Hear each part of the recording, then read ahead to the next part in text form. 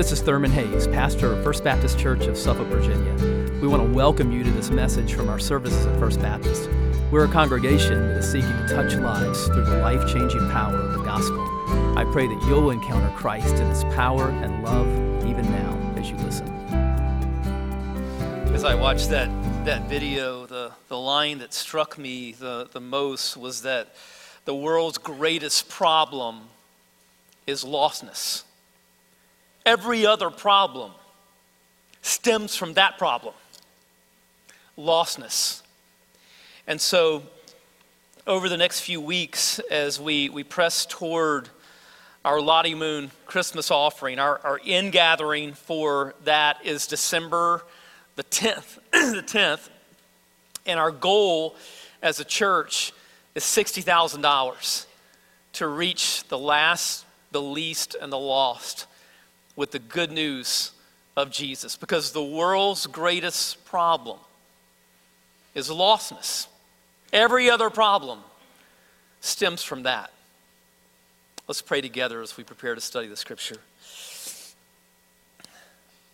Father, we thank you for being a part of a church that is seeking to touch our community and the world with the gospel. Lord, as we look around us, we see all kinds of problems. We don't have to look far. We see them in our own culture and in our own country. But we thank you that at least here we have access to the gospel. But Lord, we know that there are people groups around the world that right now have no access or little access to the gospel. And so, Lord, you have called us as a church to reach not only the neighborhoods, but the nations with the gospel. You command us to go and make disciples of all nations. And so, Lord, over these next few weeks, as we push toward our Lottie Moon in-gathering, we pray that you would grip our hearts with a vision as large as the vision that Jesus gave us, that all peoples, every tribe and tongue would know Christ, that joyous praises to you would redound from every people group on earth. And Lord, part of being Great Commission Christians is being equipped in your word. And so we pray that you would do that right now as we open up your word together and study the scripture. Equip us now to be sent out on mission in our world and around the world. It's the name of Jesus that we pray.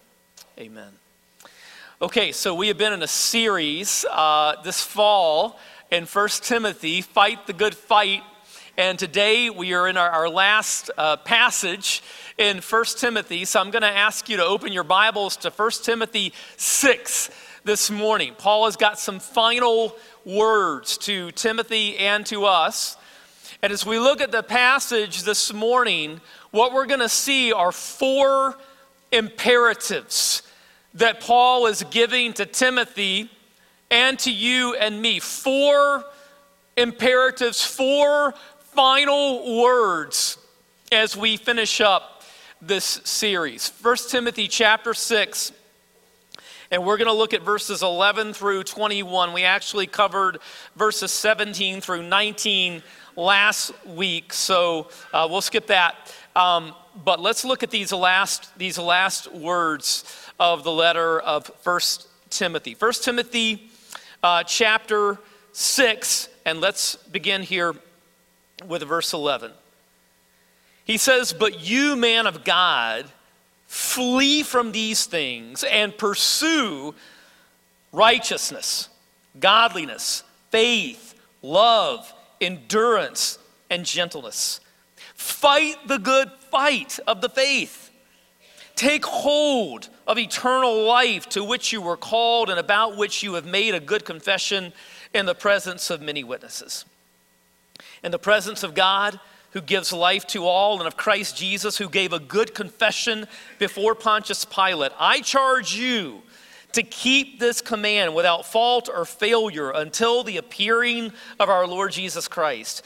God will bring this about in his own time. He is the blessed and only sovereign, the King of kings and the Lord of lords, who alone is immortal and who lives in unapproachable light, whom no one has seen or can see. To him be honor and eternal power. Amen. Skip to verse 20. Timothy, guard what has been entrusted to you, avoiding irreverent and empty speech and contradictions from what is falsely called knowledge. By professing it, some people have departed from the faith. Grace be with you all. So in London, the subway system is called the Tube. And when Melissa and I were there this past summer, we rode that tube all over the city. We had so much fun together. And we even had fun trying to figure out, how the tube worked. But one thing we didn't have to figure out about the tube, and that is don't get in front of it. The trains are moving really fast. You don't want to be in front. And the authorities they're trying to make sure that nobody gets in front. And so as the train approaches in the tube station, you'll hear a voice come on the intercom that says, "Mind the gap." That's British for don't get close to the edge of the platform. Create margin between you and the oncoming train. And what Paul is saying to Timothy here and saying to us is create margin between yourself and sin. And that's the first word, the first imperative that we see here, and it's flee. Flee. Let's check out the beginning of verse 11 that we read. He says, "But you, man of God, flee from these things." Now notice here that Paul addresses Timothy as a man of God. That comes from the Old Testament. In the Septuagint, the Greek translation of the Old Testament, that's a phrase that's used 68 times. And it's used of Moses, used of David, it's used of the prophets. And Paul refers to Timothy here as a man of God. What he's communicating here to Timothy is, Timothy, hey, never forget who you are. This is your identity. We live in a world that is obsessed with identity.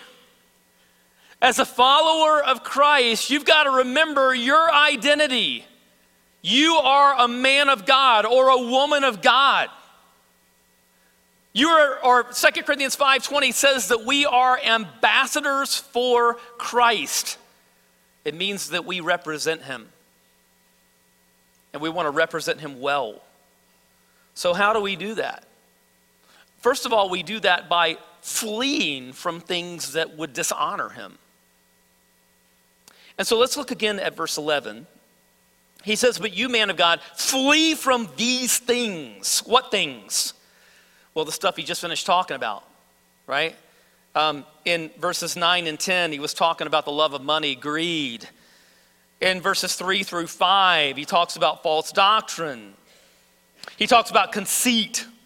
He talks about an unhealthy interest in disputes and arguments over words. He talks about envy, quarreling, slander, evil suspicions, and constant disagreement among people whose minds are depraved and deprived of the truth. Do you want that train wreck to be you or your church? No. Then run. Flee. Flee from all these things. Right? So that's the first imperative. Flee. Second imperative that we see here, follow after. Follow after. Let's look at the latter part of verse 11. He says, pursue. Pursue righteousness, godliness, faith, love, endurance, and gentleness. In other words, there are things that we need to be fleeing from and things that we need to be following after. Stuff that we need to run from and stuff that we need to run to. What are we to pursue? What are we to follow after? Well, first of all, righteousness. Now, if you are in Christ, you've already been made positionally righteous. The perfect righteousness of Christ has been credited to your account. But Paul here is talking about practical righteousness. He's talking about living out righteousness in your life. He's talking about the fruit of righteousness, which Paul talks about in 1 Corinthians 1:11. 1 Corinthians 1:11, Philippians 1:11 says that as Christians we're filled with the fruit of righteousness that comes through Jesus Christ to the glory and praise of God. So pursue righteousness. Second, godliness. Is your life oriented toward the Lord? Are you practicing the presence of God? Are you walking in the Spirit? Pursue godliness. And then faith. You know, in my 1 year Bible reading over the past few weeks, one of the books I've been in is Luke. And I'm struck again and again just by how Jesus delighted in and was honored by people just trusting in him. And in Luke 8:22 and following, you have one of these incidents out on the lake. It says one day he and his disciples got into a boat and he told them, let's cross over to the other side of the lake. So they set out, and as they were sailing, he fell asleep. Then a fierce windstorm came down on the lake. They were being swamped and were in danger. They came and woke him up, saying, Master, Master, we're going to die. Then he got up and rebuked the wind and the raging waves. So they ceased, and there was a calm. He said to them, where's your faith? Hey, where's your faith today? Pursue faith. And then love. Love. At the beginning of this letter, Paul said in chapter 1 and verse 5, the aim of our instruction is love. And now he's saying it here at the end of the letter. Love is like bookends, the beginning and end of the letter. Pursue love. He said in chapter 4 and verse 12 to set an example for the believers in speech and conduct, in love, in faith, and in purity. Love. Pursue love. Pursue endurance, which could be translated also as steadfastness or perseverance. Listen, Paul knew that Timothy was in an incredibly difficult situation in Ephesus. He was going to need to endure. We're called to endurance. Hebrews chapter 12 and verse 1 says, let us lay aside every hindrance and the sin that so easily ensnares us, and let us run with endurance the race that lies before us. The Christian life is not a sprint, it's a marathon. And then pursue gentleness. When it comes to endurance, we're to be tough. When it comes to the way that we relate to people, be tender. Practice gentleness. So follow after these things. So there's stuff we need to flee, follow after. Third, fight. Fight. Look at the beginning of verse 12. Fight the good fight of the faith. Now, this is yet another athletic metaphor in a letter that has been full of them. And the Greek word here for fight, it looks like our word agonize or agony. And that's exactly where it comes from. That's where we get those words from. We get it from this Greek word, right? And literally, Paul's saying here, agonize the good agony. In other words, the word picture here is of an athlete who is digging deep. It was used either in boxing or in running. You think about a boxer who's coming out for the final round and exhausted and just has to dig deep, right, to find something else to keep going. Or a runner, right, a long distance runner who's at that final part of the race. You got to dig deep, right? Find that strength to finish strong. That's the word picture here. My son, who lives in Richmond, texted me a couple of weeks ago, and he said he had just run a half marathon. And he hadn't trained for the marathon or the half marathon or anything. It's nice being in your 20s, you know. And so he was out on a Thursday during lunch, and he works in downtown Richmond. And so he was out, and his company was one of the sponsors of the half marathon. And he walked out, and he saw people that they were setting up for the race or whatever. And he's like, you know, I'm going to do it. I'm going to run this half marathon. And so he ran it, and he sent me.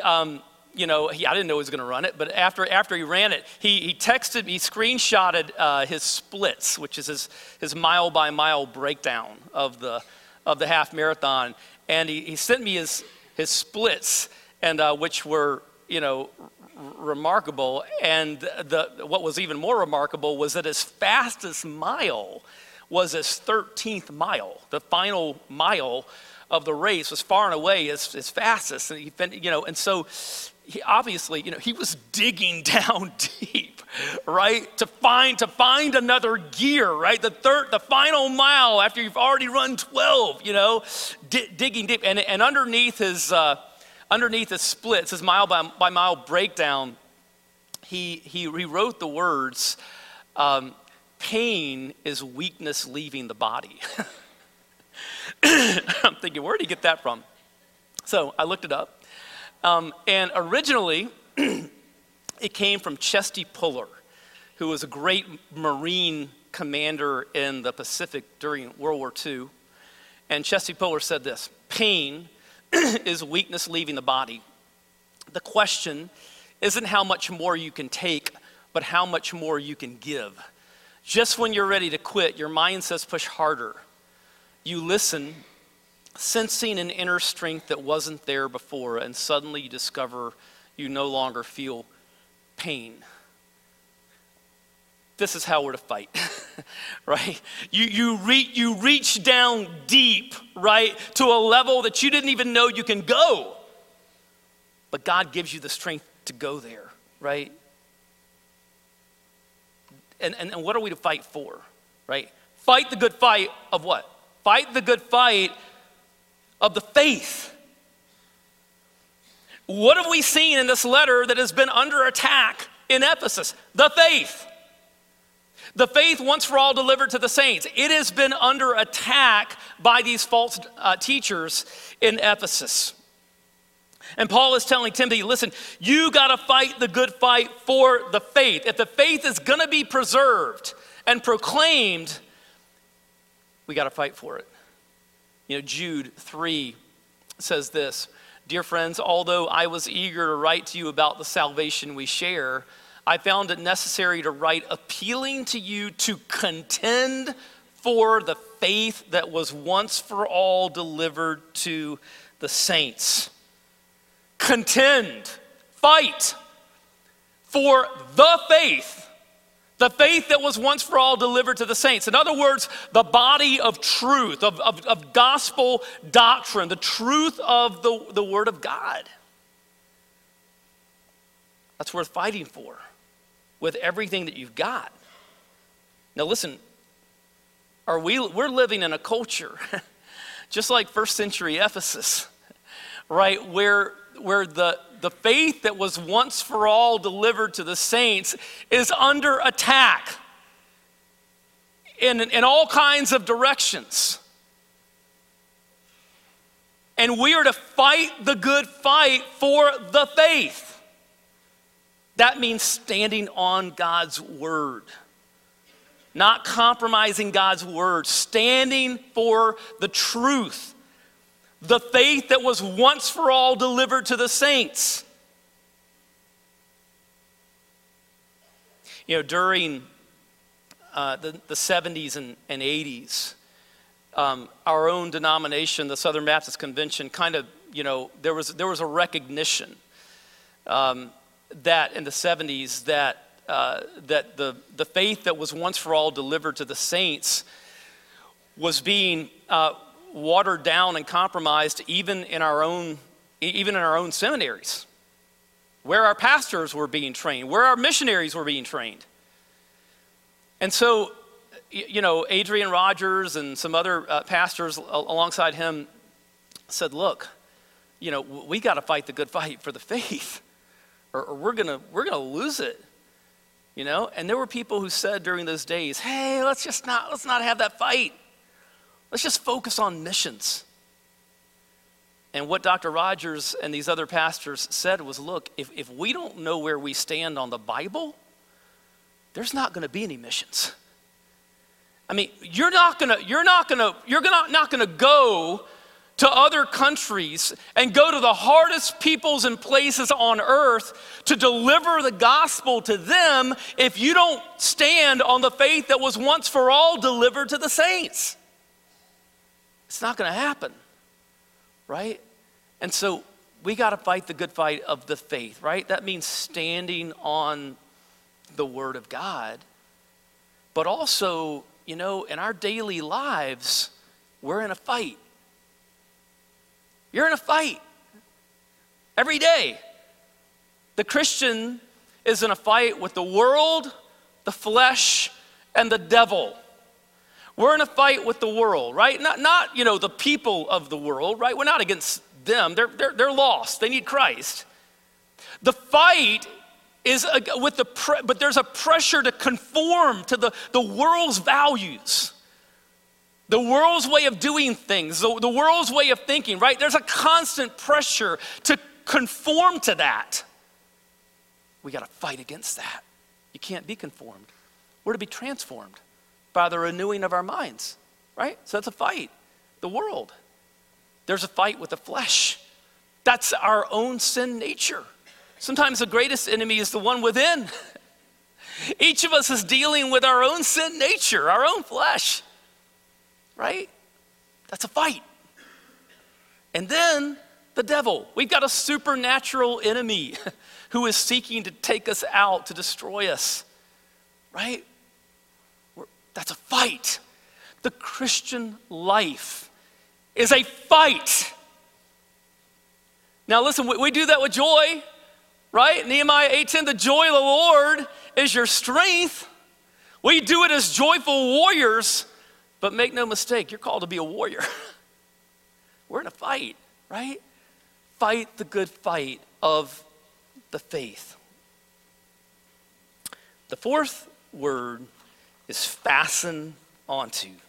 Fasten onto. Let's check out the latter part here of verse 12.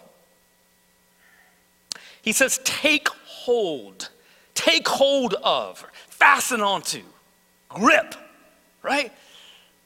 Take hold of, fasten onto what? Eternal life, to which you were called and about which you have made a good confession in the presence of many witnesses. Now the term take hold of here means to grip with all your might. I mean, even to grip violently. Hold on to this as hard as you can. And he tells Timothy to take hold of what? Of eternal life. He said, well, hadn't Timothy already been given eternal life? Of course. Every believer has. John 3:36, Jesus says, the one who believes in the Son has eternal life. So eternal life is the present possession of the believer. It's not just something we get when we die. No, we have it now. If you're in Christ, you have eternal life. And Timothy did have eternal life, of course. But what Paul is saying here is that, son, I want you to grip the fact that you are in his grip. Fasten onto, take hold of, grip the fact that you are in God's grip, and he's not going to let you go. John chapter 10 and verse 28.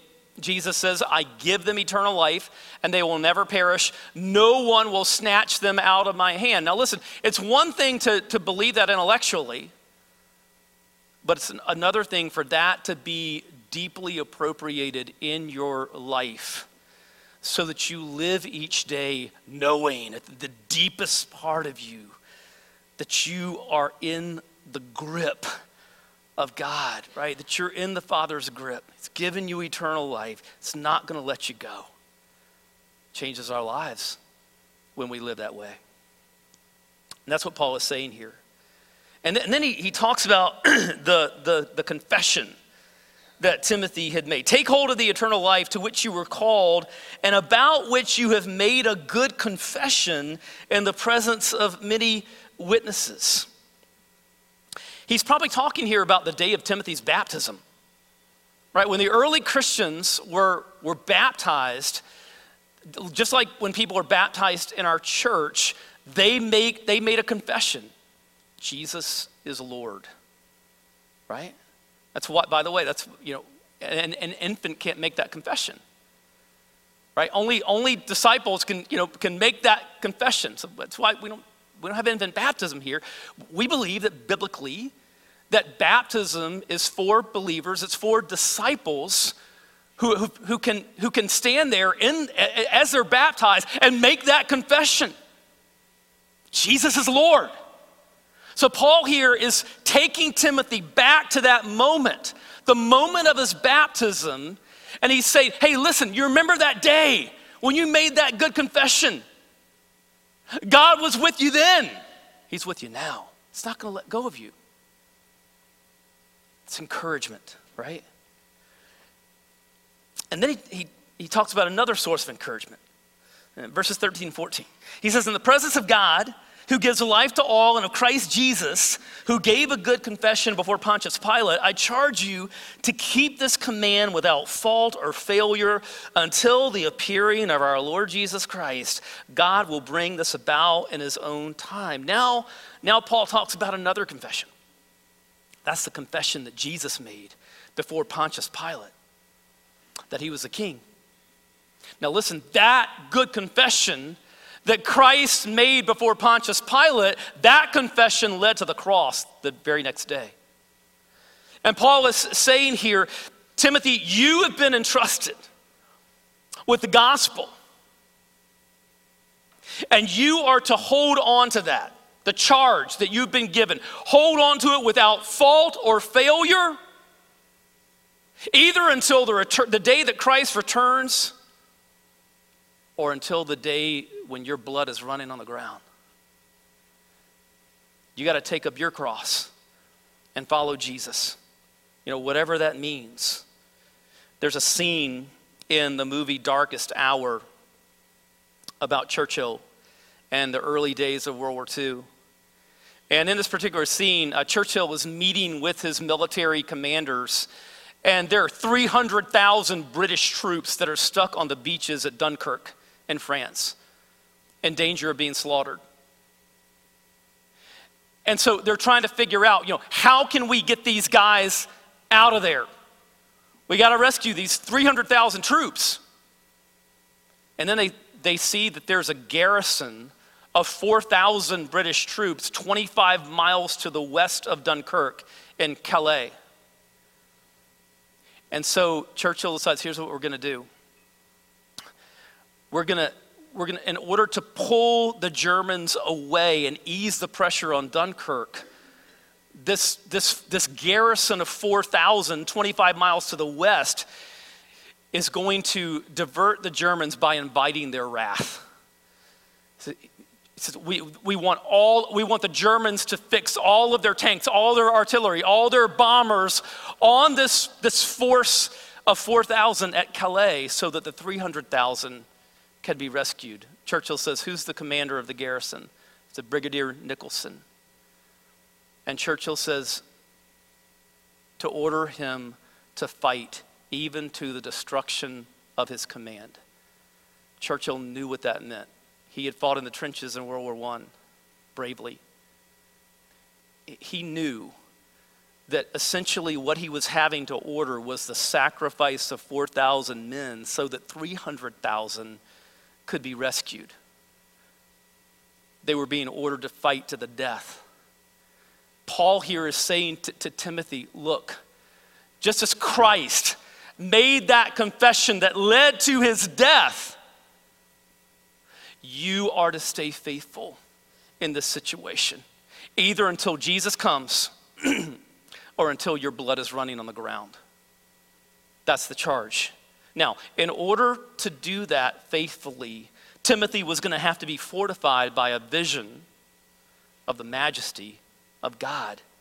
Look at this portrait of God that we see in the latter part of verses 15 and 16.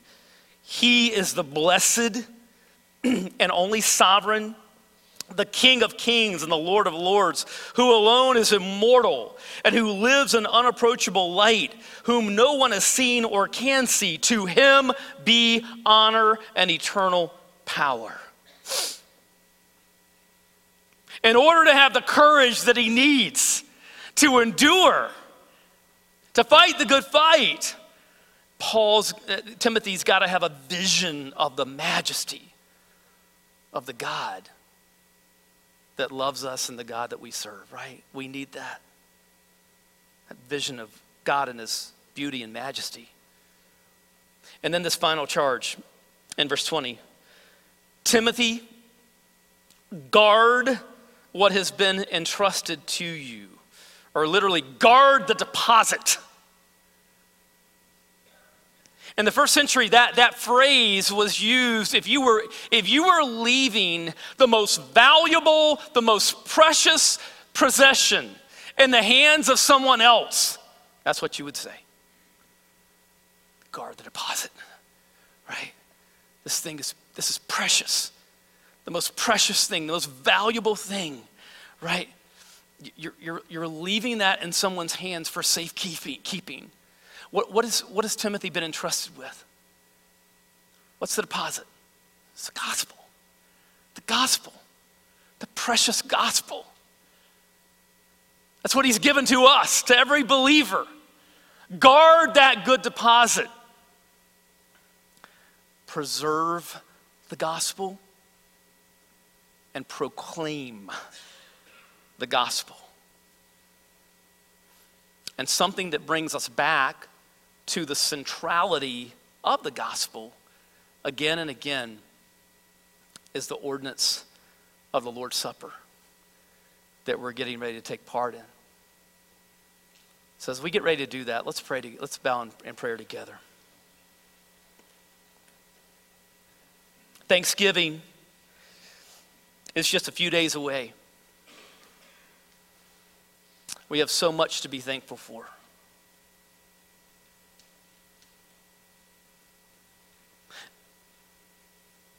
But the first thing, as followers of Christ, that we're thankful for is the work of Christ. We're thankful for Jesus. We're thankful that his blood was shed for sinners like us. That Jesus went to the cross on our behalf, that he made the good confession that led to the cross. And we confess that we belong to him. We do that on the day of our baptism. We do it as we take the Lord's Supper. We're to do it every day of our lives. We're followers of Jesus, the one who died for us, whose blood was shed for us, whose body was broken for us. And the reason that we can celebrate that is because he rose from the dead, which means that he truly was who he said he was, that he truly was atoning for our sins as he died on the cross. That we can be forgiven, that we can have new life and eternal life through our crucified, buried, and risen Savior. As we prepare to take part in the supper that Christ ordained, hey, listen, where are you? Where are you as far as a relationship with God? Do you know Christ? Because the Lord's Supper has no meaning for you if you don't. Have you turned to Jesus and trusted in him as your Savior and Lord and King? Who's in charge of your life? Is it you or Christ?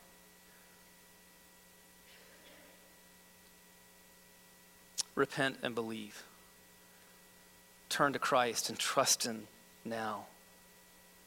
Give your life to him. Christian, where are you and your relationship with the Lord? Is your life oriented to the Lord like we talked about? Are you practicing the presence of God? Are you walking in the Spirit? Is there sin that's hindering your fellowship with God? The scripture says that we should examine ourselves before we take the bread and the cup. This is a time to draw near. Draw near to the Lord. Repent of known sin in your life. Is there a relationship with another brother or sister that needs to be restored? Are you holding on to sin that you refuse to give up? A grudge that needs to be taken care of? Forgiveness that needs to be extended? Why do we do that? Because we've been forgiven. This is all about forgiveness that we didn't deserve, but that we have through Christ.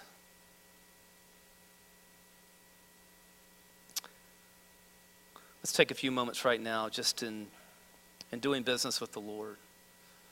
Time of confession of our sins before him.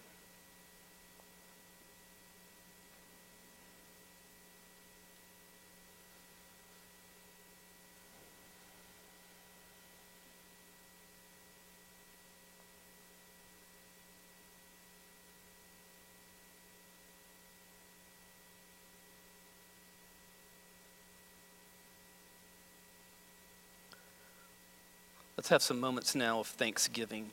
We're approaching Thanksgiving in a few days, and for our culture, that's a day when we just get together and eat. But for Christians, it should have a fuller meaning than that. We know that our lives as believers are to be characterized by gratitude, and first of all for what Christ has done for us. And then for all the things that come along with that, right? Let's have a time of thanksgiving before the Lord.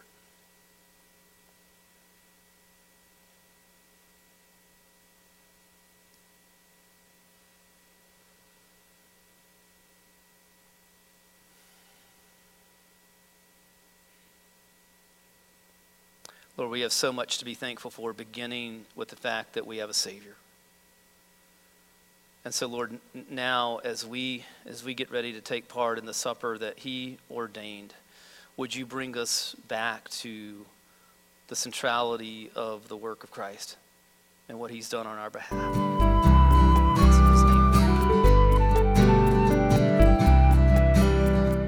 I hope you've been blessed by this message. Christ is the answer for every need, now and for all eternity. As someone once said, Jesus plus nothing equals everything, and everything minus Jesus equals nothing. Have you trusted in Jesus as your Savior? If not, why not now? His arms are open wide to receive you. It may help to pray a prayer like this. Father, I know that you are holy and that I have sinned and fallen short of your glory. I know that you are a righteous God who must punish sin, but I believe that your Son Jesus took my punishment for me, died in my place, and rose from the dead so that I could have eternal life. Right now, I turn to Jesus and trust in his finished work for me. In his name I pray, amen. The Bible says this in John 1:12, to all who did receive him, who believed in his name, he gave the right to become children of God. And that means that if you've received Christ, God has adopted you as his beloved child, his very own son or daughter. Just imagine it.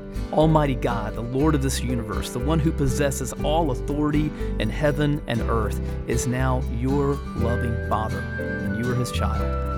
You say, I love him. How can I honor God with the rest of my life? Well, when you love someone, you want to spend time with them. We get to know God through his word, through prayer, and through his people. I would encourage you to pick up a copy of the Bible and begin to read it. Begin to pour out your heart to him in prayer. And find a church family where the Bible is preached, where Christ is exalted, and where his love is flowing. If you're local, I want to invite you to the church I pastor, First Baptist Church of Suffolk, Virginia.